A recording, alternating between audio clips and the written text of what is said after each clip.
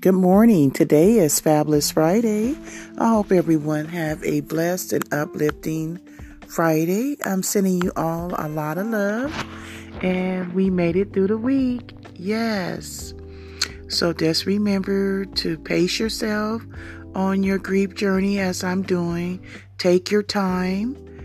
Be kind to yourself and know that this is your journey that you're on. So just know that there's no time frame, there's no time limit where you should be.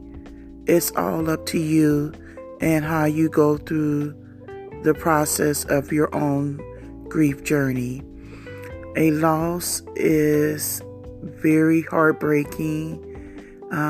There's different emotions, different feelings.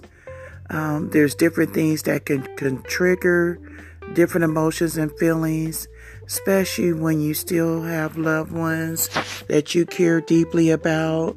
And if they're going through something, if they're hurting, if they're in pain, if they're sick, these are just some examples that I experienced.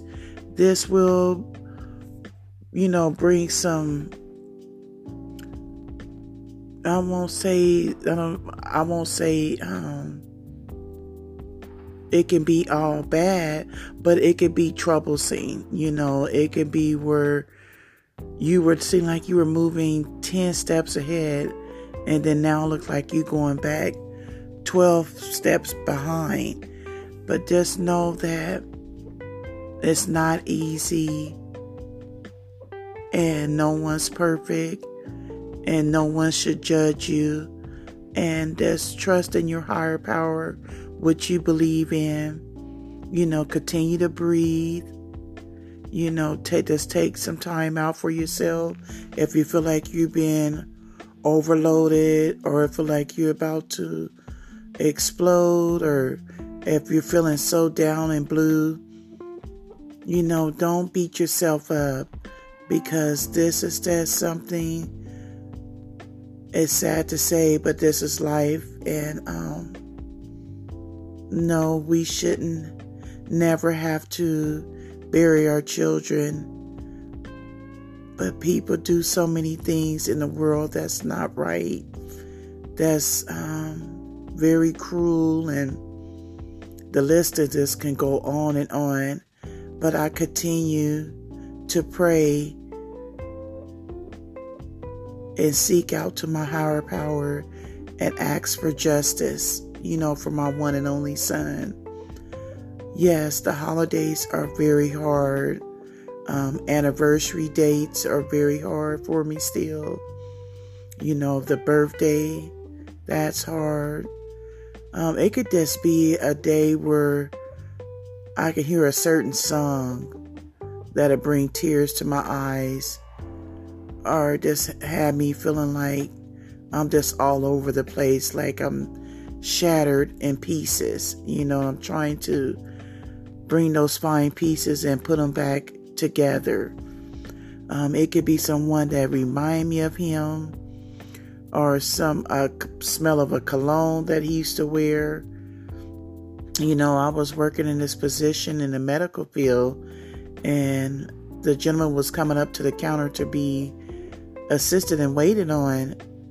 And when I say that everyone has a twin, this person looked just like my son. And I had to hold it together and keep my composure, because I was at work and I'm dealing with the public. But when I went on my break, I just broke down and I just cried. Because I was just like, wow, I know he's in heaven, but I do every day wish he was still here with me. And I'm so grateful and thankful once again for my children that I still am blessed with, and my beautiful, handsome grandsons. That is such a blessing.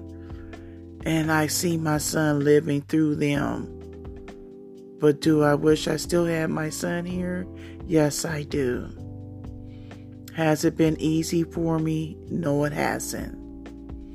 And the only thing I could do is just to surround myself around people that truly care about me, that love me, that support me, that don't judge me, that has empathy and compassion for me.